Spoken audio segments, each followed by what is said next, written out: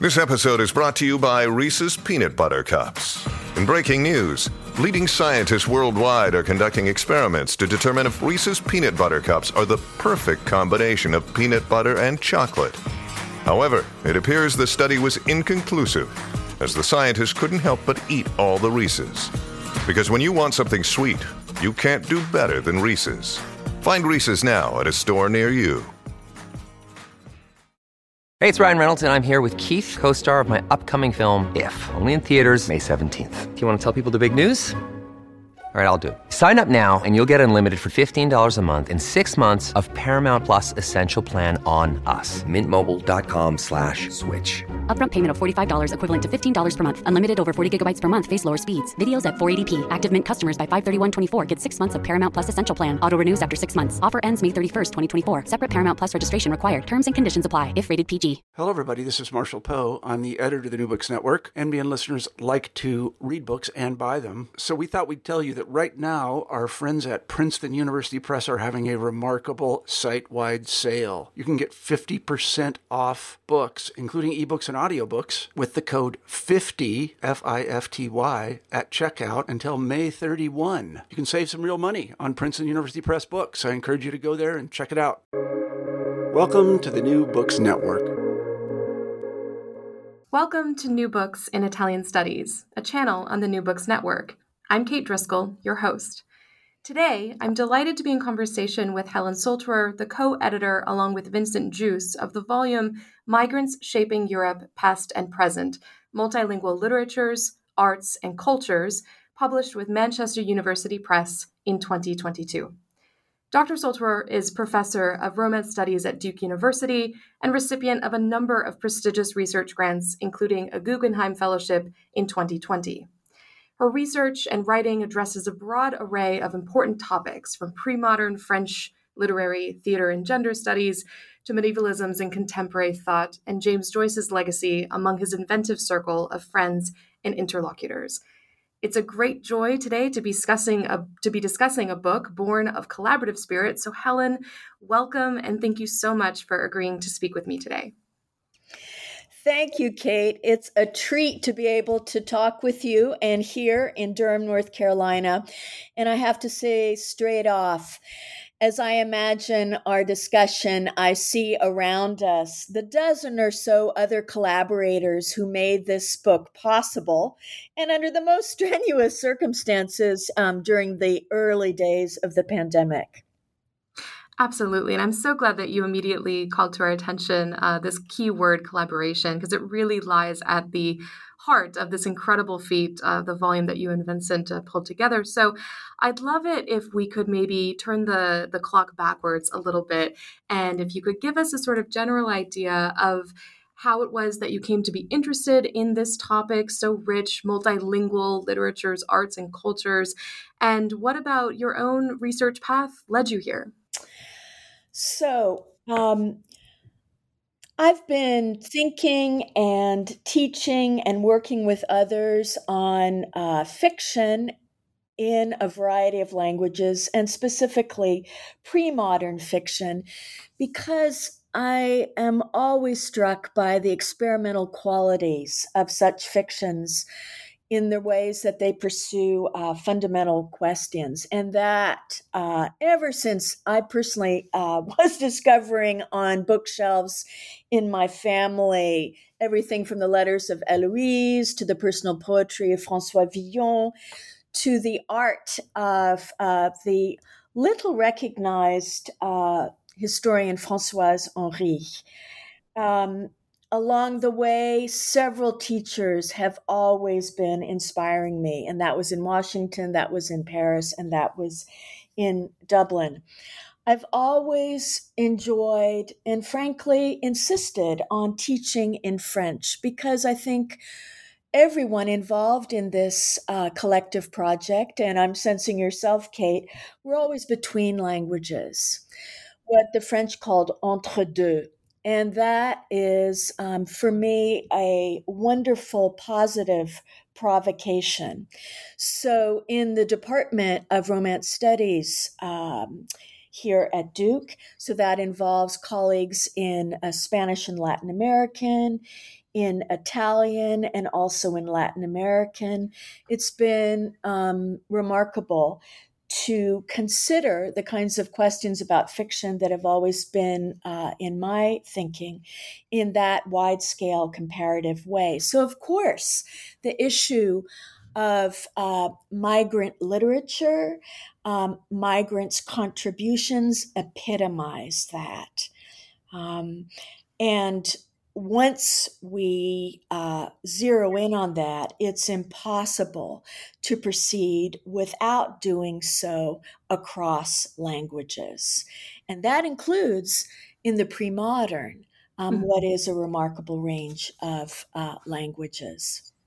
Absolutely. And I really love how you just launched into that answer by recognizing the experimental quality of fiction. And that just makes me think really immediately then about this volume and so many of the experimental strengths that it really brings to the fore. So could you also give us a little bit of background on the origin story of the book? I know that our listeners, for instance, will be very eager to know of its multimedia growth over time. So could you provide us with some of those details? Do you remember, Kate, the year 2015? It feels like some time ago. It massively is, yes, a long time ago, I think emotionally and in our work for many of us. It was a tough year before the pandemic. But if we can recollect something of it together now, you might have a sense of the way the news feeds across Europe and actually here in the Americas too were sounding the alarm about the so-called migrant crisis. There were writers too who were mobilizing. I'll give you an example of one, Maëlys de Kerangal, who writes in French, À ce stade la nuit, at the stage of night, who, like many writers, were mobilizing in that year. Aghast, confronted by the drownings in the Mediterranean, the rousting out and destruction of campsites of so-called migrants in many places, it was a so-called emergency. It was proclaimed as unprecedented. Really? A group of us were not at all convinced. And it began with a set of colleagues in our Duke Department of Romance Studies, also in art and art history, other colleagues in Spain, in France, and other places. And I think, first of all, of Elvira Vilches, who played a key role in this early stage. So we mobilized, began developing quickly a set of undergraduate courses. And they were combined with a project of a small installation at the National Museum here at Duke that we launched in the fall of 2018.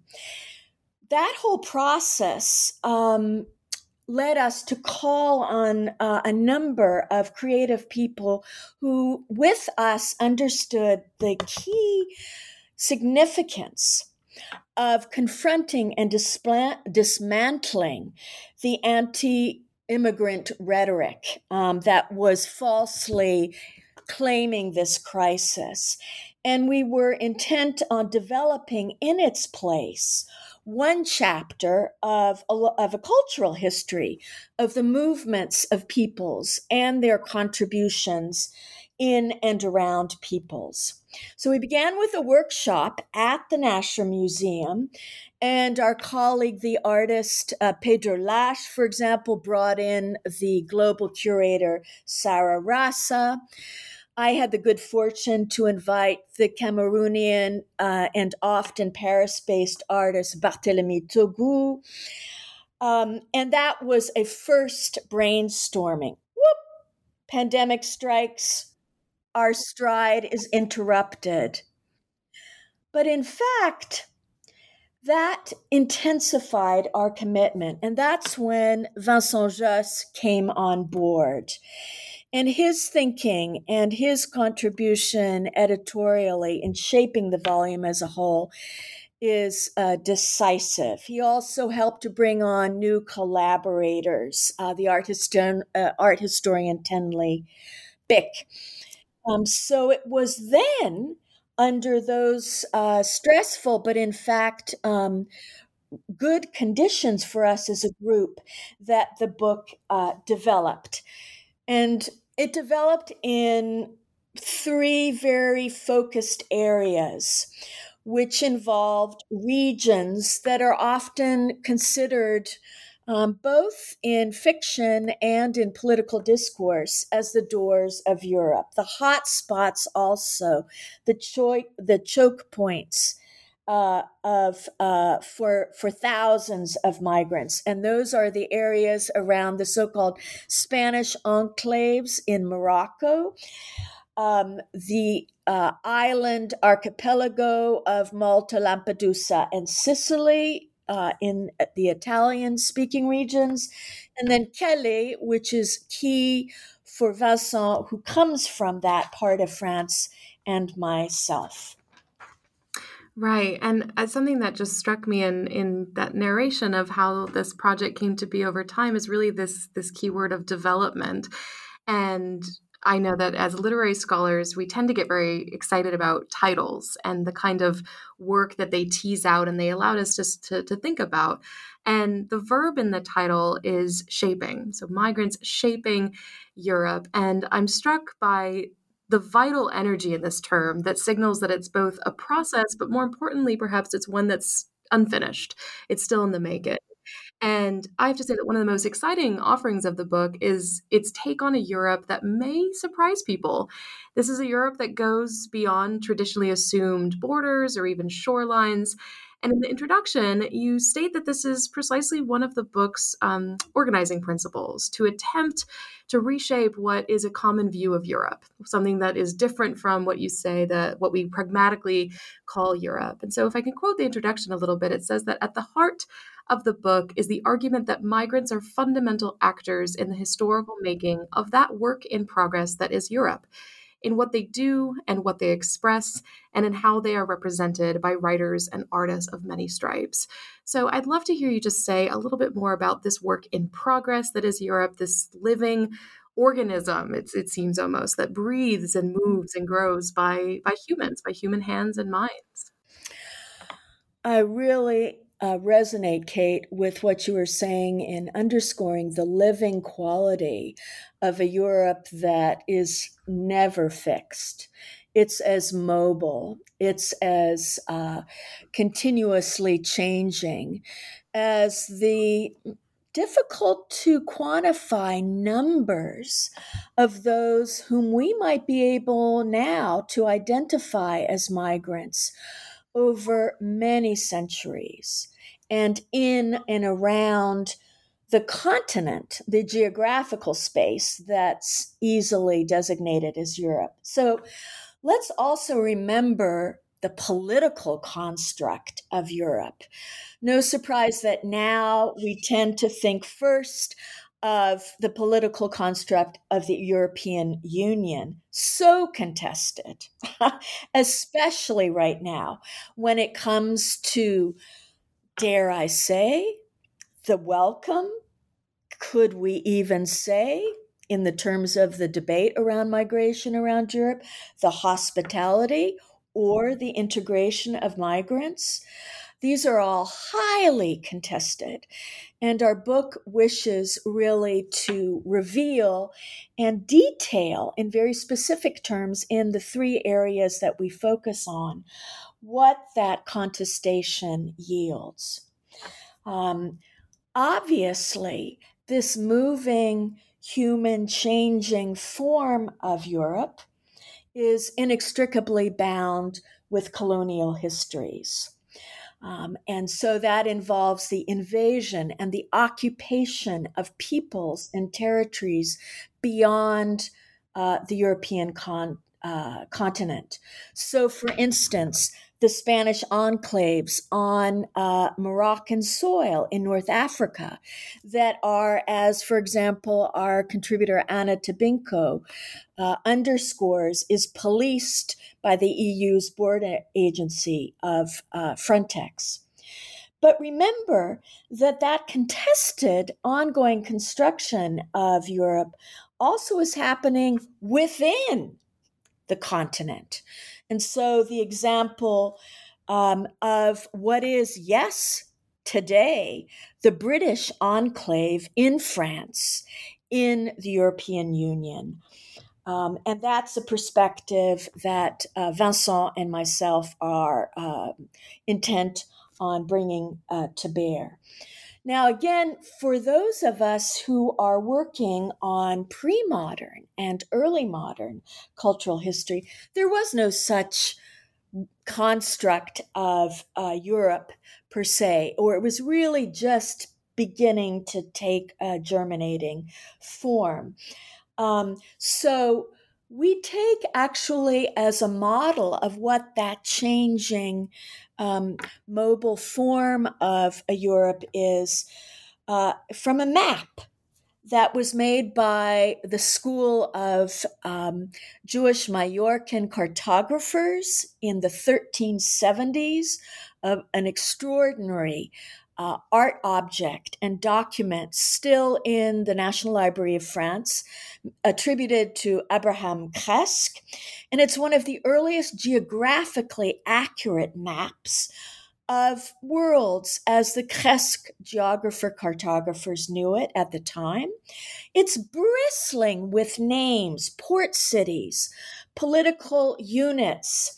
But what's significant is the only humans that are depicted on the map are not in the continent of Europe, nor indeed on the earliest enclaves of Europe on African or Middle Eastern areas, but they are a series of Muslim caliphs across the North African region, of whom perhaps the most well known to us now is Mansa Musa, the emperor of Mali, reigning in Timbuktu. So I would just say finally that a thinker like Denis Guenoun, whose Hypothèse sur l'Europe, translated well as About Europe, a philosophical essay, gives a very different perspective, both in contemporary, modern, and we insist pre-modern terms of how we have to keep coming into awareness, recognizing and considering the wealth of that shape-changing Europe as far as so-called migrants are involved profoundly in the process. Absolutely. And as another early modernist who just agrees so much that the early modern remains with us in so many vibrant ways, this transhistorical arc of the book is really what makes it, among so many other of its incredible qualities, just so impactful. It provides this really profound meditation on the continuities, but also, as you're saying here, the changes in histories that so often get overlooked unless we adopt that long horizon to look backwards.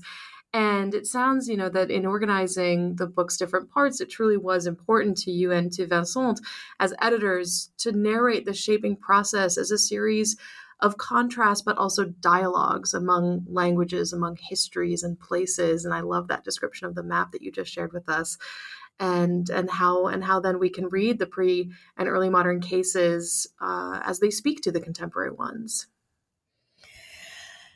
Absolutely key. And it's really engaging, Kate, to hear you put it in terms of your own work as well. I don't know if you feel this in the United States we live in. It's not surprising that from this vantage point here, for example, in North Carolina, that the chief paradigm often for migration is an American one, whether in the nationalistic or in the hemispheric sense. And again, in these last couple of days, we're hyper aware of the operations this involves. on our borders with the passage, the detention of migrants. So a number of us have been really alert to this kind of calcified stereotype, old world, new world, where the new world is really the only theater of migrant movement. We wanted to shake that up, break it apart, in fact, and break it apart by this expansive, dynamic construct of a Europe in motion itself. We were aware, I would underscore, what is still the real grip of the modern nation state once we began really grappling with migrants' experiences in a larger Europe, because the nation states across Europe have generally elided many peoples, many different ethnic groups who were expulsed or, frankly, in some cases, exterminated. I would also say that history, modern history, and when we're thinking migrants across and around Europe, often gets telescoped into colonial history, into the colonial ambitions of different nation states and their claims of imperial action. They go elsewhere. But we don't want to forget, and we're working to restore more places in more times where we can track the movements and the contributions of migrants within Europe. So just to give a couple examples, and it will be so interesting for listeners to go to the essays of these contributors. I would just mention Vincent's work, for example, on the Chinese and indentured workers brought into the north of France during World War I. Or if we go to the many places in time, the essay of our colleague James Amlang on the Moriscos, on the indigenous Spanish Muslims who were expulsed, or could we even say who were deported from Spain as it was building its empire around 1609. And then, of course, which are close to my heart, and it sounds like to you too, Kate, when we think of pre-modern and early modern places and times. The essay of another contributor, Akash Kumar, who zeroed in on the Arab-speaking Muslims, indigenous in Sicily, their tradition of poets, a poet like Ibn Hamdis, with whom Akash thinks. That kind of range also within Europe, in that larger sense, in its variety of times, are really the key focus of the book.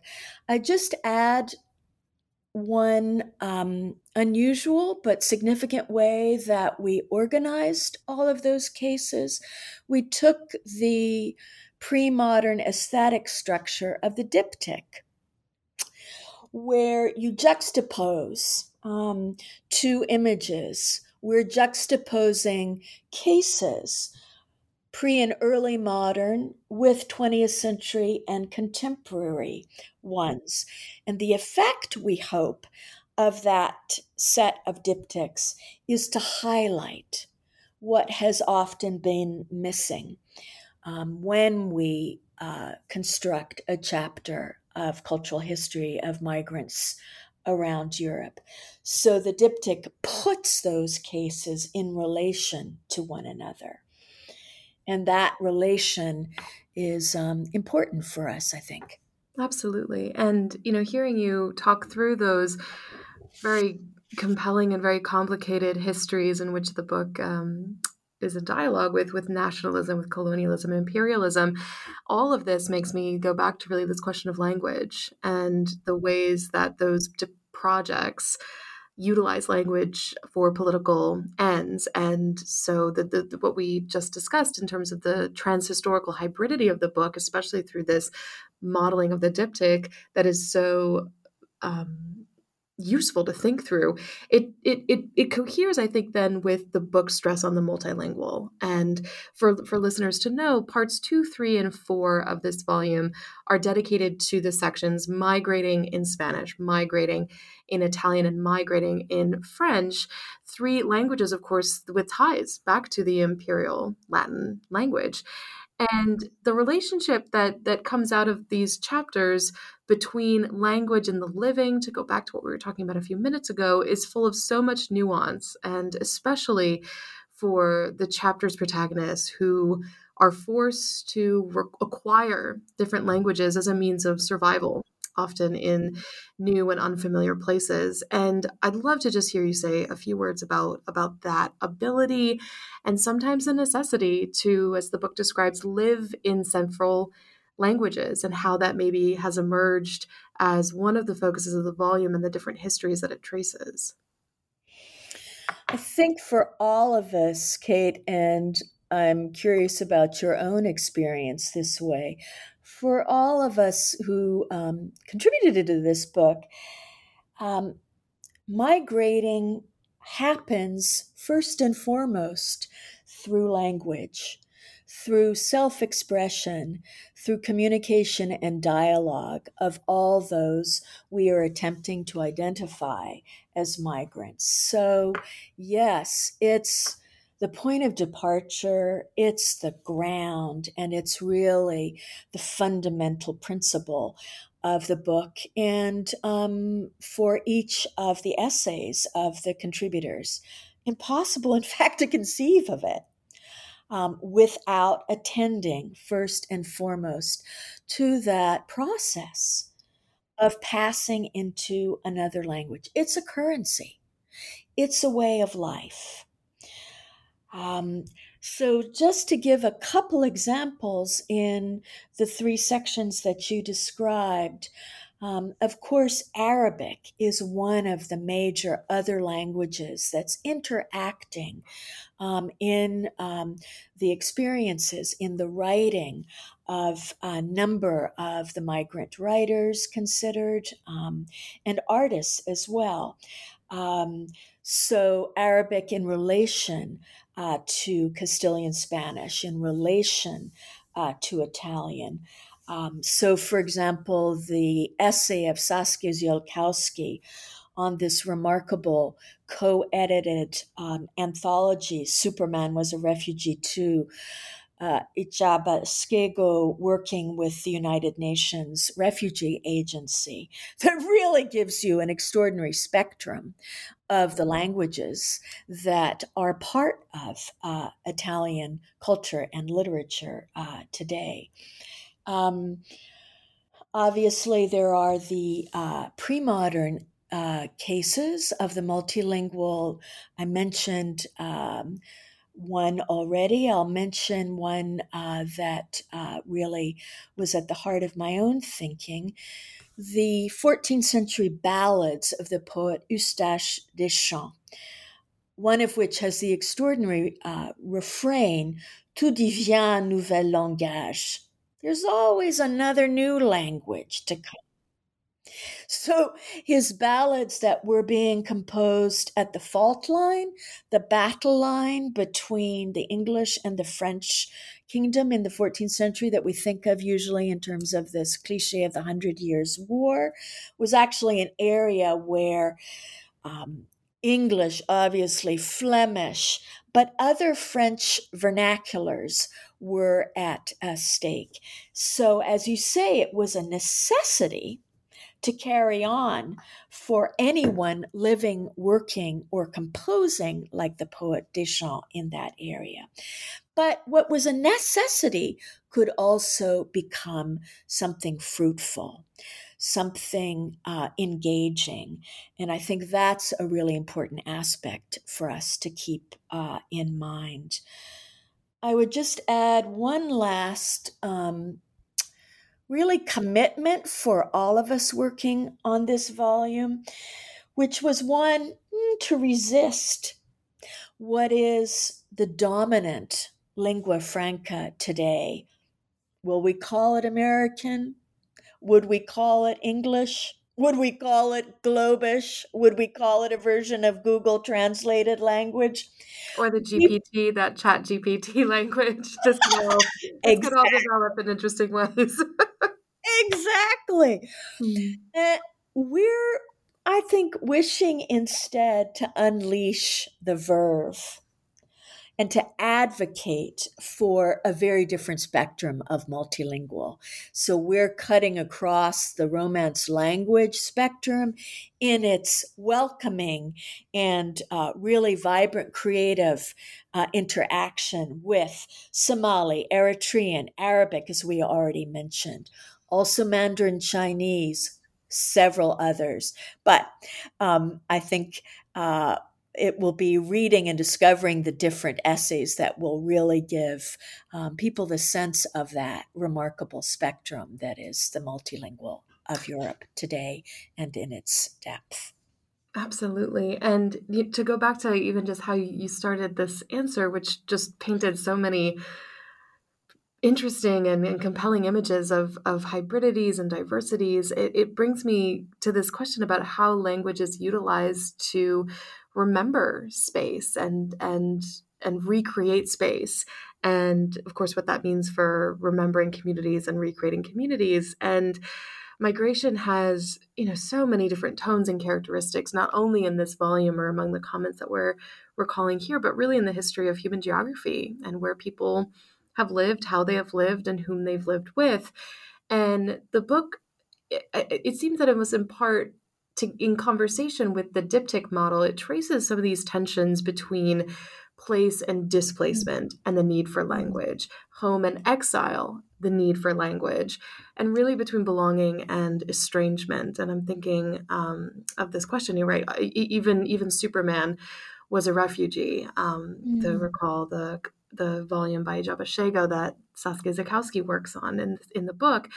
And how did these tensions, let's call them, or experiences, let's say, develop as part of the assembling of the book? Was this something that you and Vincent had thought of well in advance, or did this history of homing and unhoming, or belonging and unbelonging, just develop naturally from the way that the contributors were speaking to each other, perhaps without even formally knowing it ahead of time?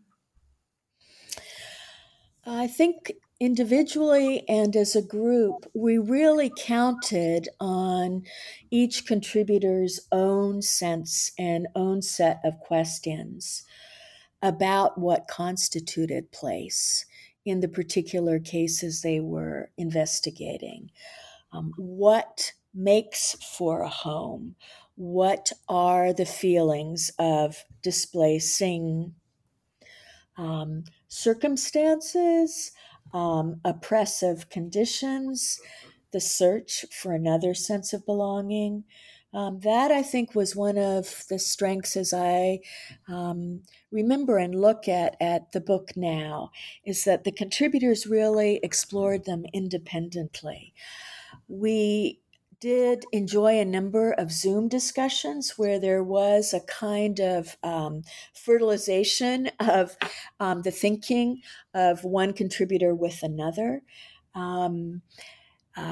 So, for example, Tenley Bick, the art historian who works in global art history and in relation to Italy, whom Vincent brought into the project, when I think of the way she focuses on the Porta Lampedusa Europa done by the two artists Mimo Palladino or Arabella Pio, the contradictions that Tenley brings out, painful contradictions between the so-called open door policies involving migrants, but in fact, the reality on Lampedusa of the island is a site of confinement. That just gives you one example that strikes me. And again, listeners will discover the richness by reading Tenley's piece. But of course, as you mentioned, and you start with, Kate, what you were saying, obviously the psychic and emotional dimension of placing and displacement through language. That's the primordial circumstance for many of us in our volume, because it involves self-expression. It involves communication and dialogue. And of course, it involves the creation of fiction, whether in literary or visual artistic terms, and again, across languages.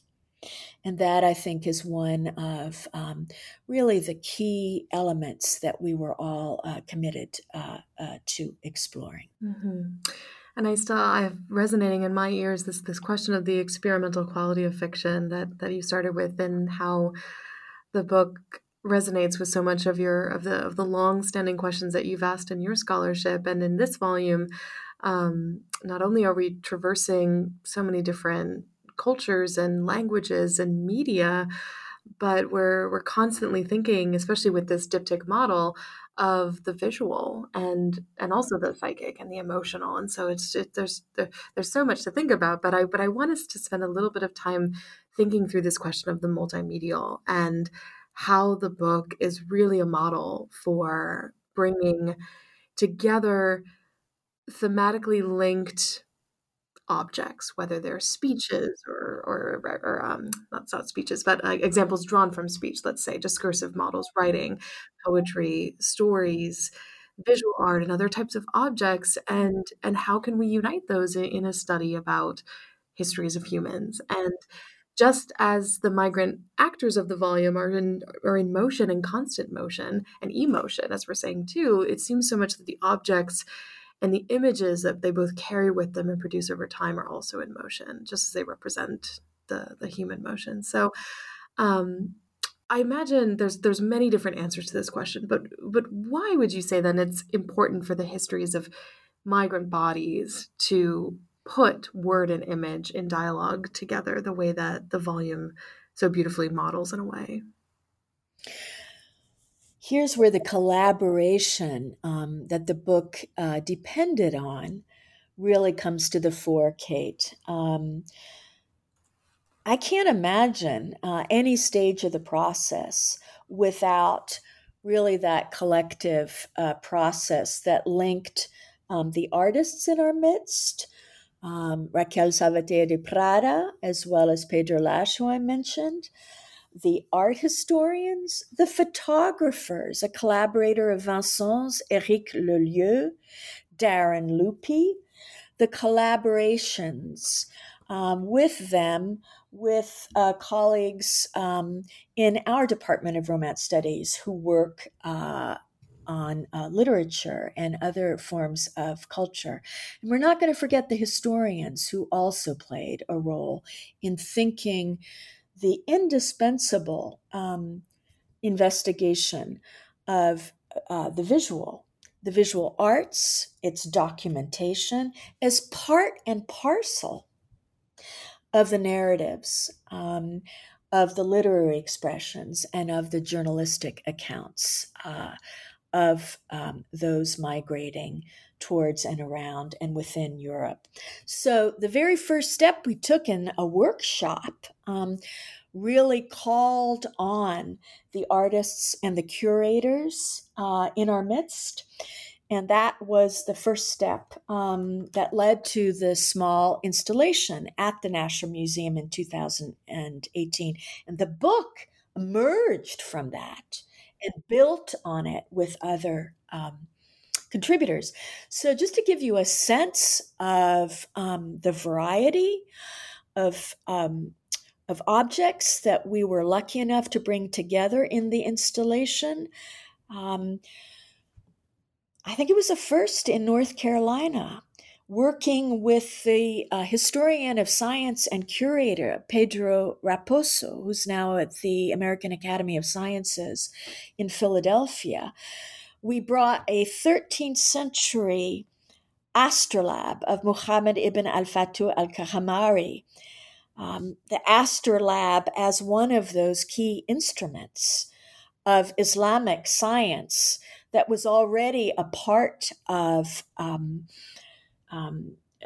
community life in what we think of as Spain, but of course was the Caliphate of Al-Andalus at the time. Or the engravings of Jacques Callot, named the Egyptians, but whom we recognize today as a remarkable small narrative of the movements of the nomadic peoples of Roma, or juxtaposed with the fabric installation of the contemporary artist Annette Messager, who loved that her humanoid figures, they're called two replicants together, were side by Callot's Roma. Those figures that Annette made out of fabric, she saw as witness to the converging numbers of migrants in her region around Calais. Or I had mentioned the Cameroonian artist Barthélemy Togu, a first. His work is in the National Museum collection, and he had carved these remarkable large wooden stamps mimicking the instruments of immigration officials legalizing your entry. But he prints from those wooden stamps images with sardonic, provocative inscriptions that usually work across several languages, such as illégal, illegal. And then, of course, Raquel's installation, Cornered, she calls it, which is she underscores an emotional, atmospheric expression of those sub-Saharan migrants who make it after crossing the desert to the Spanish enclaves. And she has built an intricate pattern wooden structure that draws on Islamic design patterns on which she projects a dance that's also accompanied by song to give witness to those sub-Saharan migrants often stopped and harassed in the Spanish enclaves. So it is impossible for me, and I know for all of us, to have undertaken and finally completed the book without putting the work of the visual artists together with the work of those on literature and other verbal forms. And I might add, because often the artists, and certainly someone like Callot, captured in image what was barely being recorded or transmitted in verbal form. Right.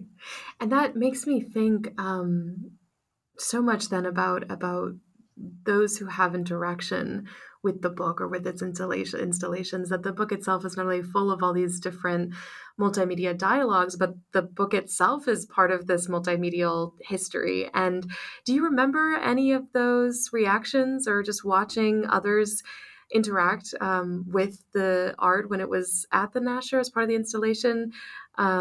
Just wondering, in the different ways that maybe you saw surprise or intrigue, or the kind of public that would have been drawn to that installation a few years ago. It was delightful to see the excitement of students, especially the undergrads, those, for example, who had been in the seminars of Elvira Vilches, my own, Raquel's, and Pedro's. I think we brought out a different cross-section of Duke undergrads whom I often encountered in the museum. Ellen Raymond, who was the curator at the Nasher, who was our main collaborator there, she often remarked on the student involvement, those who came to see the show. But I would also say I was struck by a different Durham who came to see the show. And that's Black Durham.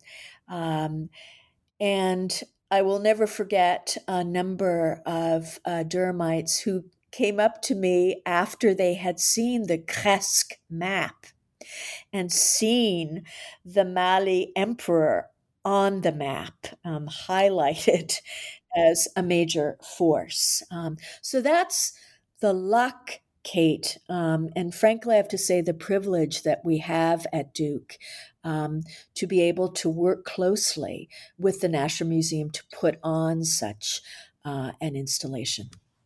Absolutely. And those moments are so important when we can extract from archives things that just so often have been overlooked. And if we think about those maps of the New World, if as it was named, and so used in propaganda in a different way, there's a great variety of alternatives that people have probably become quite accustomed to seeing, and to have the memory of someone being struck by that makes me think immediately of the types of things that we can do with our students in classrooms. And I adore so much that this book and its installation in different phases of production and creativity has involved students so dynamically. And it really is such an exciting then homage to students' voices, their participation, and their contributions and their eager engagement in this topic, so that it doesn't remain a scholarly abstraction or a human experience that perhaps not all of our students have gone through, let's say, when migrating in these complex and complicated ways. But that doesn't make a barrier, that doesn't create a barrier from their ability to intervene and contribute. So I have many ideas about how students can benefit from multilingual, transhistorical inquiries, and in terms of different parts of the book, or even just this as a model of that other institutions could potentially adopt. How do you see this book maybe migrating on its own into other types of pedagogical quarters? The book is also open access, thanks to a remarkable program through the Duke Bostock Library. So it's very easy, simple, I think, for any number of publics. And here it is really thought-provoking and delightful to imagine the next waves of students at whatever level to open with one click a single chapter, to discover the richness of, for example, the literatures, all of the multiliteratures associated with today's Italy, for example, or to zero in with another click on a chapter that involves the writing of a migrant worker in Anna Tobinko's essay, or again in underscoring the pre-modern, to click on the essay that I did on the Enclave, which brings together Deschamps with the historian Froissart, but also with contemporary writers who were very connected and expressive about the challenge of the migrants coming into France and directed towards Calais, writers like Patrick Chamoiseau or Emmanuel Carrère. But I don't want to forget, Kate, what it is for those publics to click on every chapter and to get a sense of the book as a whole. And here I'm hearing again one of the chief undergraduate collaborators on the book, the graduate now of Duke, Shreya Hurley, who told me again recently what a remarkable thing it was to see this book finally out. That is the ensemble, the whole that the book represents as an initiation into these three key locales, those around the Spanish enclaves in North Africa, those around Lampedusa in Sicily, and those in Calais. What it is for a variety of different publics to get a sense of that whole. That is very exciting and a very fortunate thing, given that is the book as a whole is online.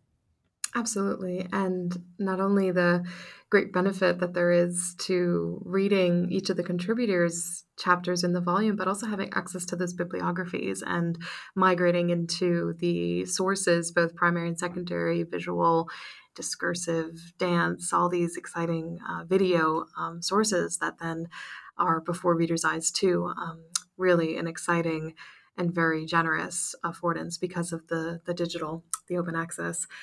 So, Helen, I know that I've taken up a lot of your time today, but I want to end with a look towards the future and learn from you what comes next after this heroic achievement in collaborative effort. Are there different ways that Migrants Shaping Europe might influence future projects, or what do you have next on the docket? Well, it's a style of working, Kate, that stays very much with me. But as many of us have been going through, of course, there are projects that had been stalled, marooned a little bit by the pandemic, but at last are coming really to their full form. So I'm completing an almanac that I'm constructing with quite a variety of fictions. Of course, there's a fundamental and rich variety of pre-modern fictions. So I'm fascinated with the distinctive forms of them, the political dream vision, drama, and also graphic narrative. And the almanac really gives a sense of all of their times and their resurgences in other fictions, on again, off again, across different languages, in different cultures. Why? Because I am showing the potency of certain pre-modern ideas. And guess what? The first one very much intimately linked to the work we did together on this book, the idea of the freedom of movement of peoples, especially in times of conflict. So I relish putting the final dots on this almanac book and sharing it and debating with others about it soon. Oh, that's fabulous. And of course, the language of resurgence of pre-modern brings me back to the living and the afterlives of these histories. That's very human and moving too. So we can very much look forward to seeing that finalized and available soon. Helen, thank you so very much, honestly, for these valuable details and stories about migrants shaping Europe, past and present. I so appreciate our conversation, and thank you for joining me today. It's a delight. And again, let's think of all of the contributors who made this book possible. Absolutely. Thank you. Thanks, Kate. Thanks, Helen.